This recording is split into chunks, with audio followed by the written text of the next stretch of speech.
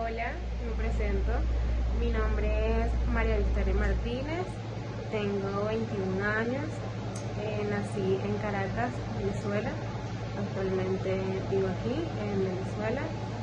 Estoy estudiando informática, también he hecho varios cursos, entre esos está un curso de lenguaje de señas, también he estudiado inglés.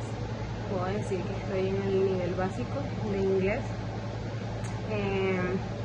Mi hobby o las cosas que más hago en mi día a día es pararme temprano y ir a estudiar.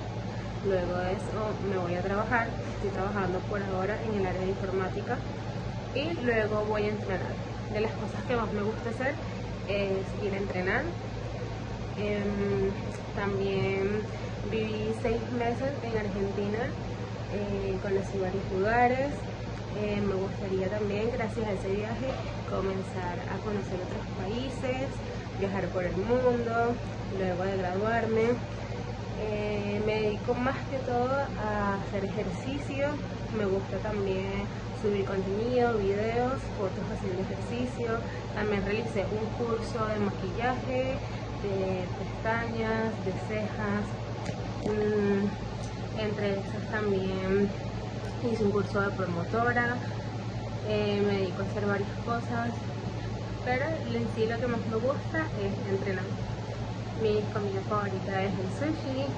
Me gusta salir, también ir a la montaña. Cerca de donde yo vivo hay una y normalmente los domingos la subo.